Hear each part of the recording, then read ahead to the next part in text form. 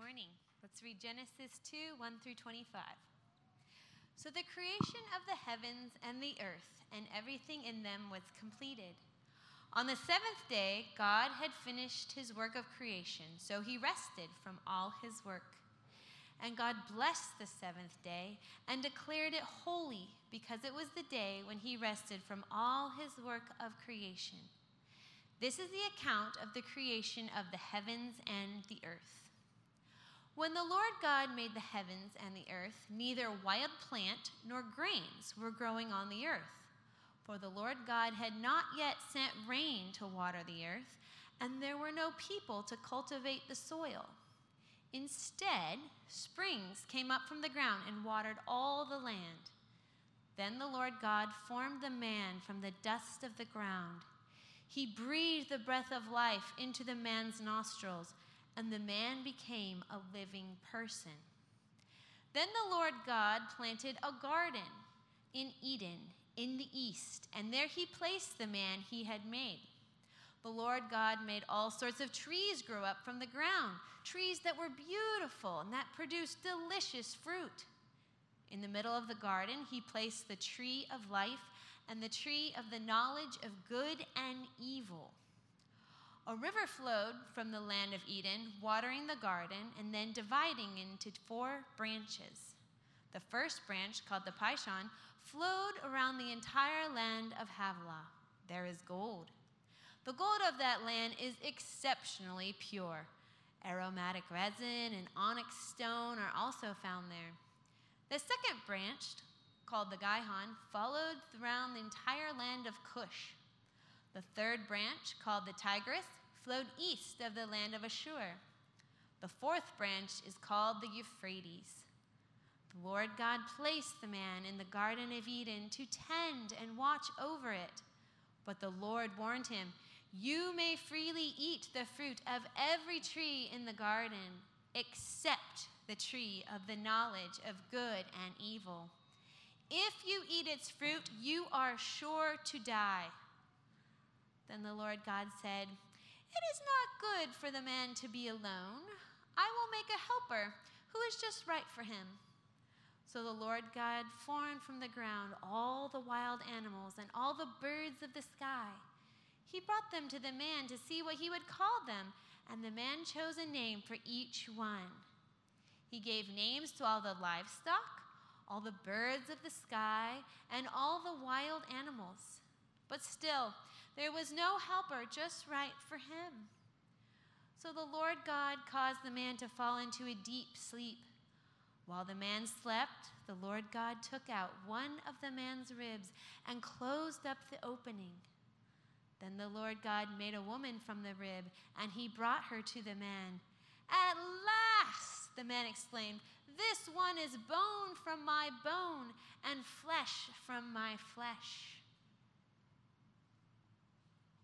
She shall be called woman, because she was taken from man.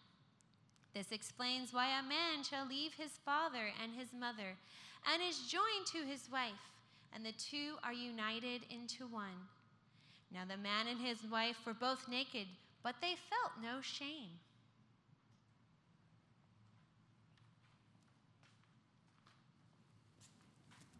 You may be seated.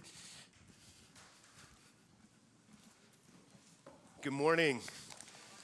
My name's Gabe. I'm one of the pastors here. It's a delight to be with you today and share God's word. And I know that was a longer than average scripture reading, and that was on purpose because, I think one of the difficulties in the culture that we're living in is that we're way too used to stories that are too small. And we get used to hearing small stories in small places. If it's not, in an Instagram post or something that we can watch in 5 minutes or less, we think that's too long. And it was interesting, even preparing for this morning, I hesitated to read a passage that long, knowing that it would be strange for us to stand for that long and read. But I think it's a good exercise because the stories that we were made for are more complex or more complicated. than the short stories that we like to read and to believe. So today I want to talk to you about this idea of stories that we were made for and stories that we're living in. And I don't know if you've thought of your life in that way before, but I found that through the years to be one of the most helpful ways to understand myself and to understand the people around me and relationships and to understand the culture and the world around me as well, as through this lens of story. And in fact, that's the way I've learned to read the Bible as well. That was revolutionary for me, actually. After I finished seminary, I'd gone through, learning to read Hebrew and Greek and parse verbs and preach and do all the things. And then several years later, as I was teaching the scriptures to people in South Africa, I realized suddenly that the Bible is one story, beginning to end, Genesis to Revelation. And it's a magnificent story, but it's not a simple story. And so I want to invite us into a couple of the very first stories that are told to us in the scriptures, and we read one of those today. But I want to start by telling you a bit of my own story. I think that often we live in the middle of contradictory stories in our lives, don't we? And maybe we don't realize that all the time, but for me, that became a reality at about 38 years old. I'd been a Christian since I was 14, and at 14, I raised my hand and I said, Jesus, I want to follow you. And I began to be discipled and to learn what that meant to be a follower of Jesus. And I learned what was true about me and what was true about God, and what would be true about me after I died. And I called myself a Christian, and I was. And I progressed through my life, and I became a military officer. I became a husband. I became a minister. I became a missionary. I did a lot of things in the world. And I got to this point when I was 38 years old that I realized I believed in my head one set of stories about Jesus, and that was true. But the way I was living my life, particularly when it came to my work and my orientation to my work, was I was believing a different story that the world was telling me. And that story was a story that was in contradiction to the story of God. Because the story of God had told me that, my value, my worth, my identity came only from one place, and that came from being a beloved son of the King, and that all my sins had been forgiven, and I was washed clean, and that I had purpose, that I'd been made in the image of God, and that was one story, and I believed it, but I didn't operate out of that story. Instead, I entered into the world, particularly in my work as a 38-year-old man, with a posture of what I'm going to call striving. And that posture of striving meant that deep down I believed that I had to earn my worth. And so I entered into my relationships in that way, and my work in that way. And you know what? It worked out pretty well for a long time. It did, because that's the story that our world tells us, isn't it? A story that if you work harder, if you make yourself more relevant, that you'll become more valuable and you'll be able to get increasing influence, and influence equals things that the world thinks are valuable, like money and position and power and things like that. And so even though I was in a ministry context, the way I was going about my work was with this posture of striving, and that I really deep down wanted to be relevant, wanted to do great things in my ministry, wanted it to be big, wanted people to notice so that I could be valuable in the world. And all that came kind of crashing down for me at 38 because I encountered two men who invited me into this idea of exploring my own story. And what they did was they invited me to just simply tell my story to them. And as I told my story, this is where I realized a contradiction, that these two stories didn't line up. And the way I want to position that for you today is that I was living in the story of both trusting God. There was, in one way, I trusted God for my salvation and for my life. But in this other way, I was living my life in a posture of striving in the world. And I don't know what you think about those two words, trusting and striving. When I've talked about this to friends before, some of the feedback I've received is that, aren't those both good words? in our culture, trusting. Yes, we should trust people, but striving, is that such a bad thing? I mean, isn't that the way that you make a career work? Aren't we called to work hard to make our way in the world? And I hope to reveal to you today, as we explore these origin stories of our faith, these deeper stories of our faith, that these two are at odds with one another, and that we're not made to strive and to make our way in the world, but instead we're made to trust and to move in a posture of trust in the world.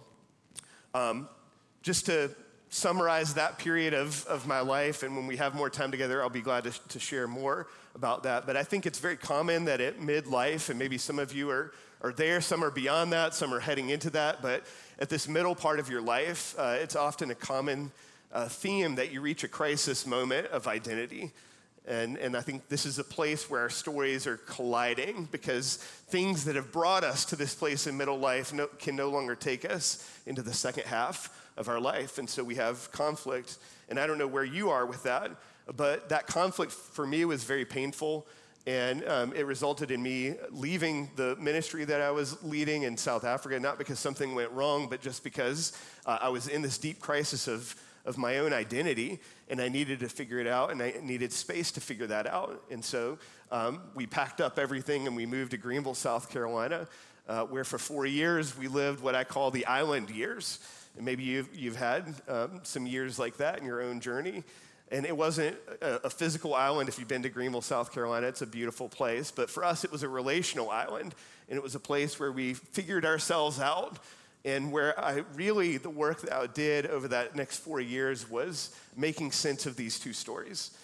And where I was once again feeling re-invited into this trust story that I want to share with you this morning.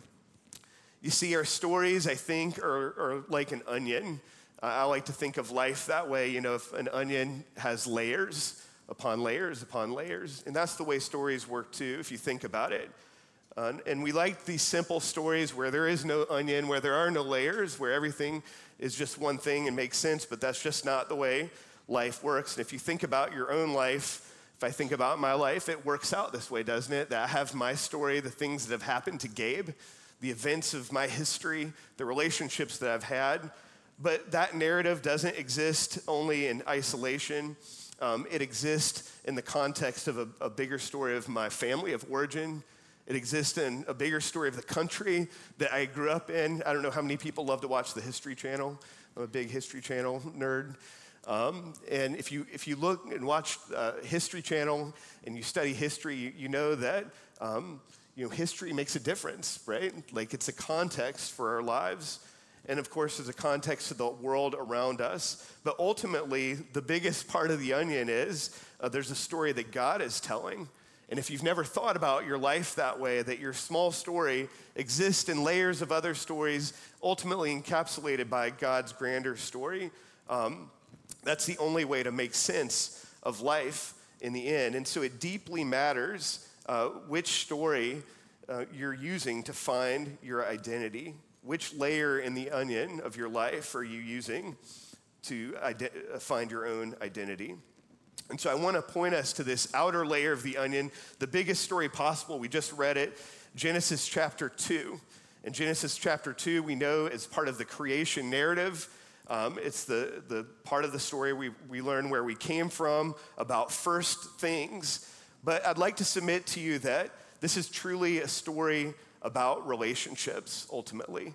It's a story about relationships. It's a story about relationship of man and woman to themselves, to one another, to the creation world around them, and ultimately their relationship with God. And I want to point us to several aspects that this story points us to of the relationship with God. And so if we'll go, and if you have your Bibles, you can turn with me. We're going to be in chapter 2 for a little bit today. And so we learn that God makes the earth and he makes the heavens, and he paints this picture that there's no plant life going on, and there's not yet been rain on the land, and it says that he makes man and he forms him from the dust of the ground, and then it says he breathed the breath of life into the man's nostrils, and the man became a living person. And we've talked about this before, but this is a very important aspect of humanity. When we talked about resurrection a couple of weeks ago, we learned that, people are not made to live in a disembodied state. We're made as created beings, made from the earth, made to be in physical bodies. Like there's a big part of us that is a physical being, but then it says that God himself breathes his life into us. And so there's something very unique about us as human beings, is that we're part of the created order, that we're from the dust, from the ground itself, that there's a connection there, but also that the breath of life comes from God himself. And so that's the very first part of the story that we need to be aware of, is that God is our creator, but not in some abstract way, in a very personal way, in an intimate way. He made you and he made me. And then in verse 8, we learn that the Lord God plants a garden in Eden in the east, and he places the man he had made. And kind of the theme I want to point out in this larger story, this context of our lives, is that God makes the man, but he makes this place, and he puts the man in the place. And so the first thing that we know is that God foreknew the place that the man needed. You notice throughout this that the words "I need" never come from the lips of the man or the woman. It's not in their vocabulary that they need a place. God knows they need a place, and in fact, he creates the most perfect place possible. And I love this image of God viscerally planting this garden in this place called Eden in the east, and he places the man there. And then we learn that he places all kinds of trees and fruit and all the things that the man needs in the garden. If we fast forward to verse 15, we learn, secondly, that the Lord God places the man in the garden to tend and watch over it. So not only does God give a place for the man, but he knows that the man just doesn't need a place, he needs a purpose. The man needs a purpose, and so he creates man for the purpose, and he gives him this purpose to be the first farmer, to tend the garden and watch over it. Verse 16, the third thing God gives him, but the Lord God warned him, "You may freely eat the fruit of every tree in the garden, except the tree of the knowledge of good and evil. If you eat its fruit, you are sure to die." Well, what is this? It's God giving boundaries to the man. So he knows he needs a place, he knows he needs a purpose, but he knows that he needs boundaries. Dietrich Bonhoeffer pointed out something really interesting, I thought, about this particular part of the story. He said, at the center of the garden is two things. There's a tree of life and there's a tree of knowledge. And what he said was, at the center of the place where God puts the man is he puts the life of God. The life of God is supposed to be at the center of the place where man dwells. But the second thing is he puts man's own finiteness at the center of the garden. What do I mean by that? That man is made with limitations, and that isn't a bad thing.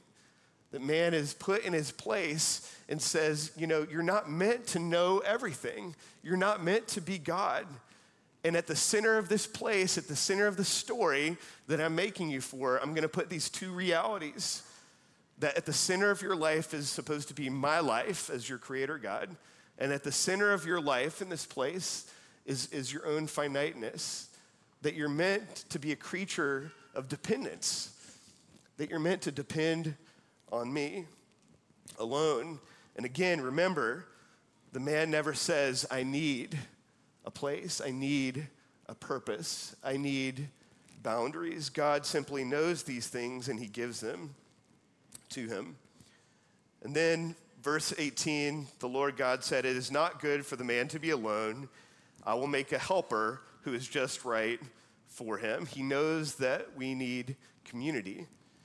And it's hilarious. I love the way the text unwinds here. The next verses talk about, so he makes all the animals. I don't know how many people have pets at home. And pets are great companions, but they're not perfect companions, are they?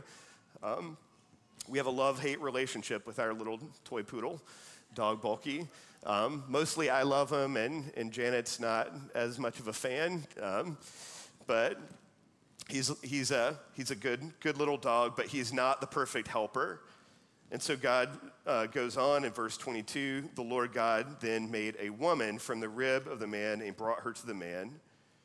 And I love as the man realizes the gift that he's been given, this one is bone for my bone, flesh for my flesh. She will be called woman because she was taken from man.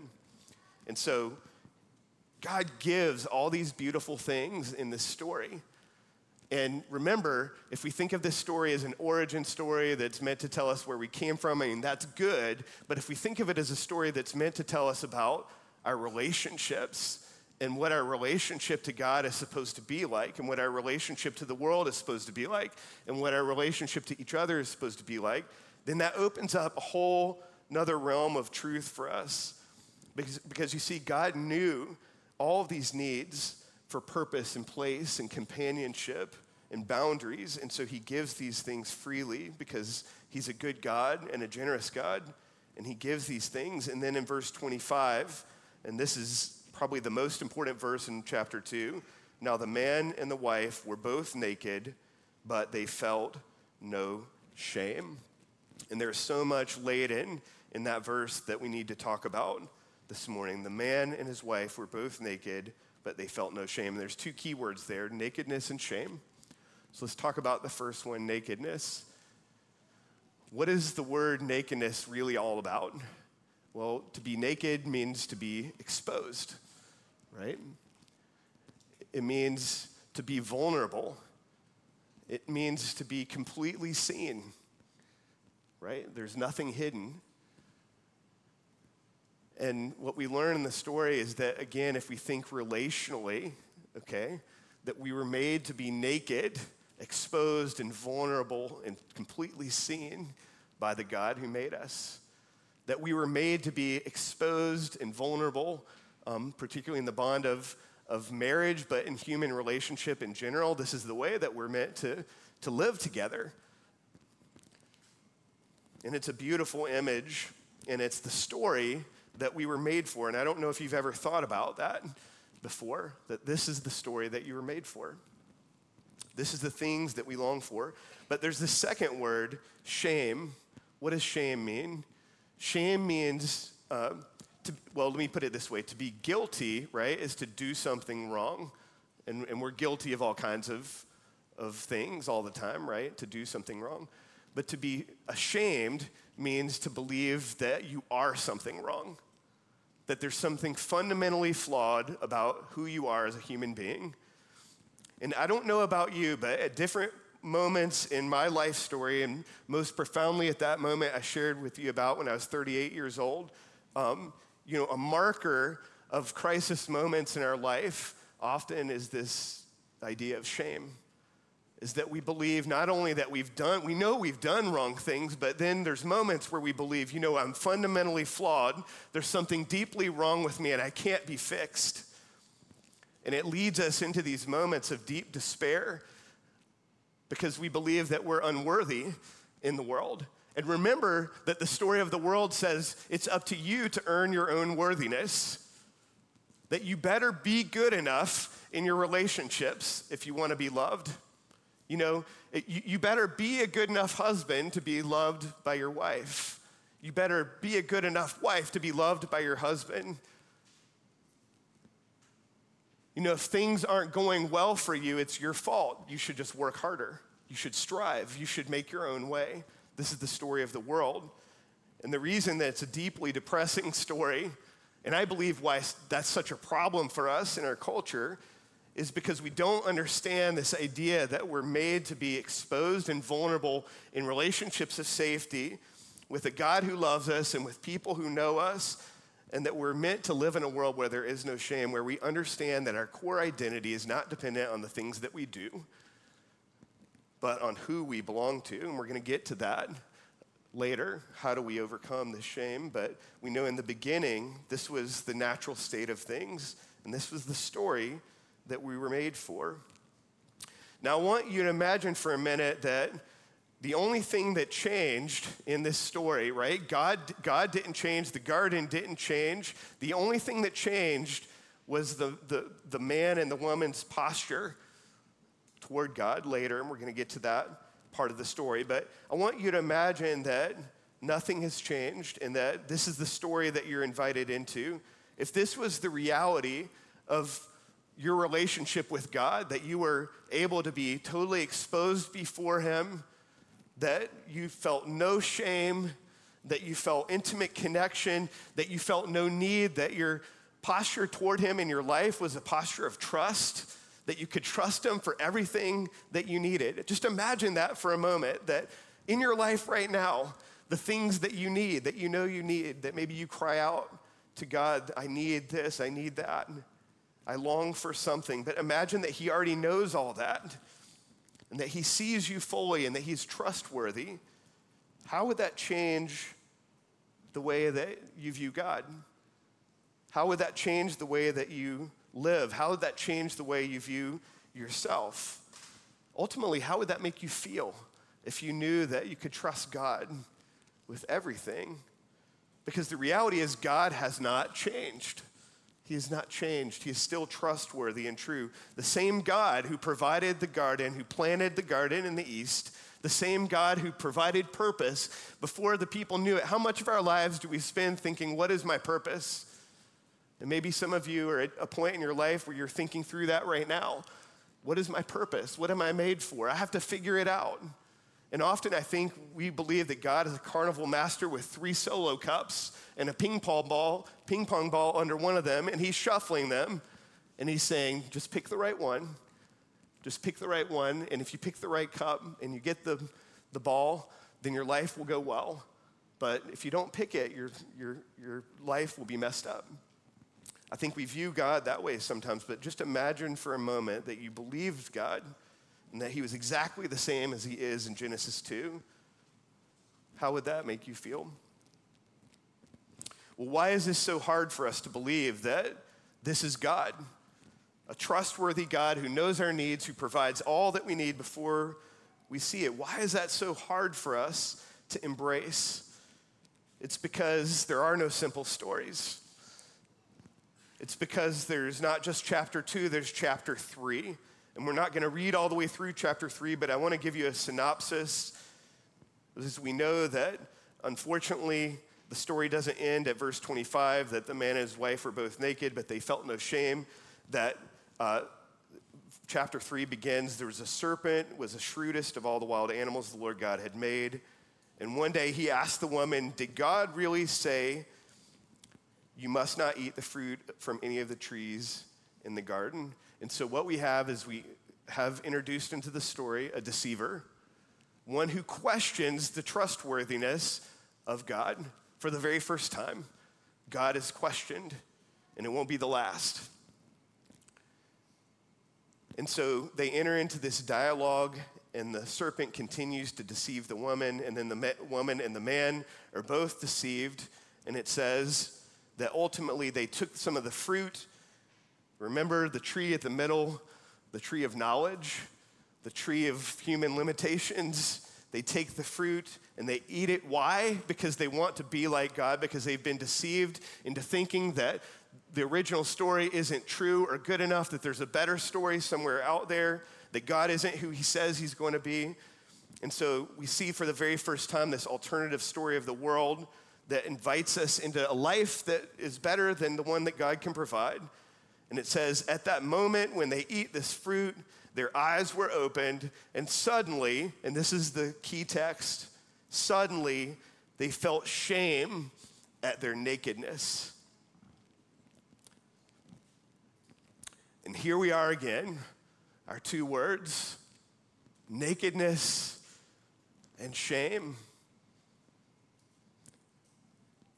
And so we don't know what time period this is, but in the story it's very close together. It's 2 stories that are right next to each other. And it's 2 stories that we're living in that make our lives incredibly complex. But we know that the man and the woman move from this place of having everything they need provided by a God who knows them intimately and sees them and provides all that they need before they say a word. And in an instant, there's a deceit, there's an alternative story that invites them to an alternate reality that says there's something better out there, that God isn't trustworthy, that it's better you find your own way in the world. Does that sound familiar? You see, because the world hasn't stopped generating alternative stories that invite you to be deceived that God isn't who he says he is, that he can't be trusted, that he doesn't know that what you need, and that you better make your way on your own.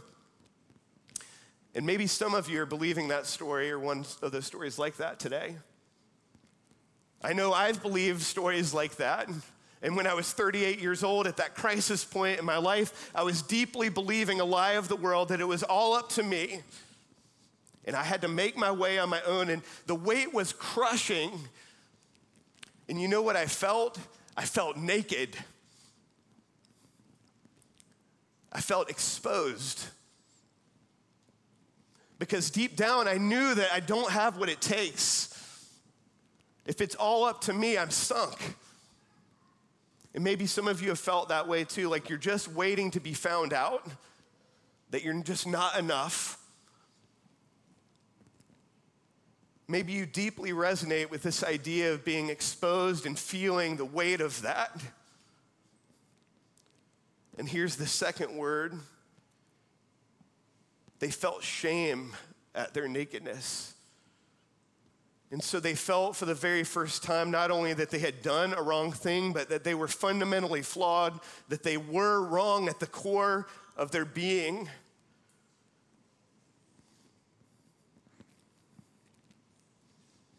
Maybe some of you are feeling that way right now because you've been deceived believing a story of the world that says you better craft your own identity, you better make your own significance, and really you feel exposed and vulnerable and you feel ashamed. And so how did they respond? It says, the very next verse, without missing a beat, they said, so they sewed fig leaves together to cover themselves. And here's what I want to introduce as a theme. I'm going to call this striving syndrome, because this is the way that we respond when we realize that we're exposed and when we believe it's all up to us and we believe that God's not on our side. Then we're only left to our own devices to figure life out, make our own way in the world, and it's a posture of striving, and it's a way of entering into every human relationship and into our work and into every part of our life. And so the striving syndrome has three parts that are unpacked in verses 7 through 10 in chapter 3, and the first one is covering. As you see, they try to cover their nakedness, but they cover it with fig leaves. How comical is that? Have you seen a fig leaf? It's not a great device for covering oneself, particularly in vulnerable areas. I can't imagine sewing fig leaves together. You see, they take something that they can put their hands on and they try to cover their own exposure. And you know, the truth is we've been doing the same thing ever since. It's just we don't do it with fig leaves, do we? We cover ourselves with success. We say, you know, I'm really naked and exposed, and I know I'm not good enough, and I actually don't think very much of myself, but you know, if I just kind of can create enough value in the world and build enough wealth and build enough relationship and significance, I can cover that. And maybe you won't see me for who I really am, and you'll be deceived, and I'll be safe. We cover in all kinds of different ways. We cover with humor. We cover with being in charge and taking power. We cover by putting ourselves at the center of our story and saying, I can do it. I don't need you, God. Just leave me alone. I've got this. But there's more than that. It says, verse 8, when the cool evening breezes were blowing, the man and his wife heard the Lord God walking about in the garden. So they hid from the Lord God among the trees. Now, I believe that this is a theophany. A theophany is an appearance of the Lord Jesus before he comes in the incarnation. And so I think this is the Lord Jesus walking in the garden with the first man and the first woman. We know it's God, and he's somehow an embodied form. And they hear him rustling and walking, and they know it's him. And think back to chapter 2. In chapter 2, when they would hear God walking, they would run to him as their creator, as the one who provided everything, and they would approach him with joy. But this time it says that their orientation to God is hiding. Why? Because they're ashamed. And so they hid. And we've been hiding ever since. You see, we've been covering and we've been hiding. And maybe that's you. Maybe that's the way you think about God right now, is someone to be afraid of, someone who's after you. And so you should hide from him. And so we don't approach God and we don't pray and we don't really want to be intimate with him because we're afraid that he might find us out and we don't really believe that he's good. And the last part of our striving syndrome, not only are we covering and hiding, but we're living in fear.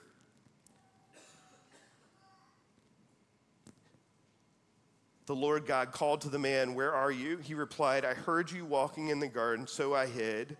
I was afraid because I was naked."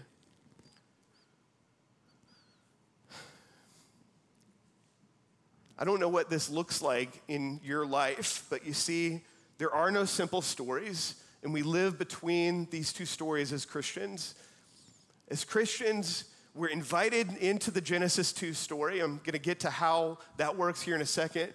But we're invited to this reality that there's a God who loves us, who desires intimate relationship with us, who desires to give us everything that we need and to create ultimately a place for us to live with him for eternity. And this is followers of Jesus. This is our reality. And it's the reality that we're supposed to show up in the world with every day. And think if that's our reality, how do we get to show up in our marriages? As free people, not needing identity from a husband or a wife, but free to simply love if we're coming from a Genesis 2 story. How do you get to show up to your work if your orientation to life is Genesis 2, that all that you need is provided for you, that's God himself who's gifted you and given you purpose and invitation to significance in the world? Then you get to show up at your work free to love and to serve others instead of taking and consuming. That's the story that we were made for. But the reality is we're invited to this Genesis 2 story, but we live in a Genesis 3 world. We do. We live as a people of exile in the world because we've been cast out of the garden. I want to finish this way, and we're going to move to communion, and I'm going to finish the sermon down here at the communion table. Because the question is, how is this possible? How do we live a Genesis 2 story where you're invited to live out of complete exposure and vulnerability, intimate love relationship with the God who made you, but in a Genesis 3 world where the lies are swirling all around you, where the vultures are circling, where everything you hear is a contradiction to that story? And the answer, of course, is the same one who walked in the cool of the day, is the same one who came and walked the earth. And his name is Jesus. And I want to read from you from the text of Hebrews chapter 10, which makes sense of all these stories. Verse 11, under the old covenant, the priest stands and ministers before the altar day after day, offering the same sacrifices again and again, which can never take away sins. You see, it's more covering. In the Old Testament ways, people had to cover their sins with blood of animals. In fact, that's foreshadowed in that last part of Genesis. It says the last thing that God does before he cast them out of the garden, it says he killed the first animals and he covered the man and the woman with skins, making the first sacrifice.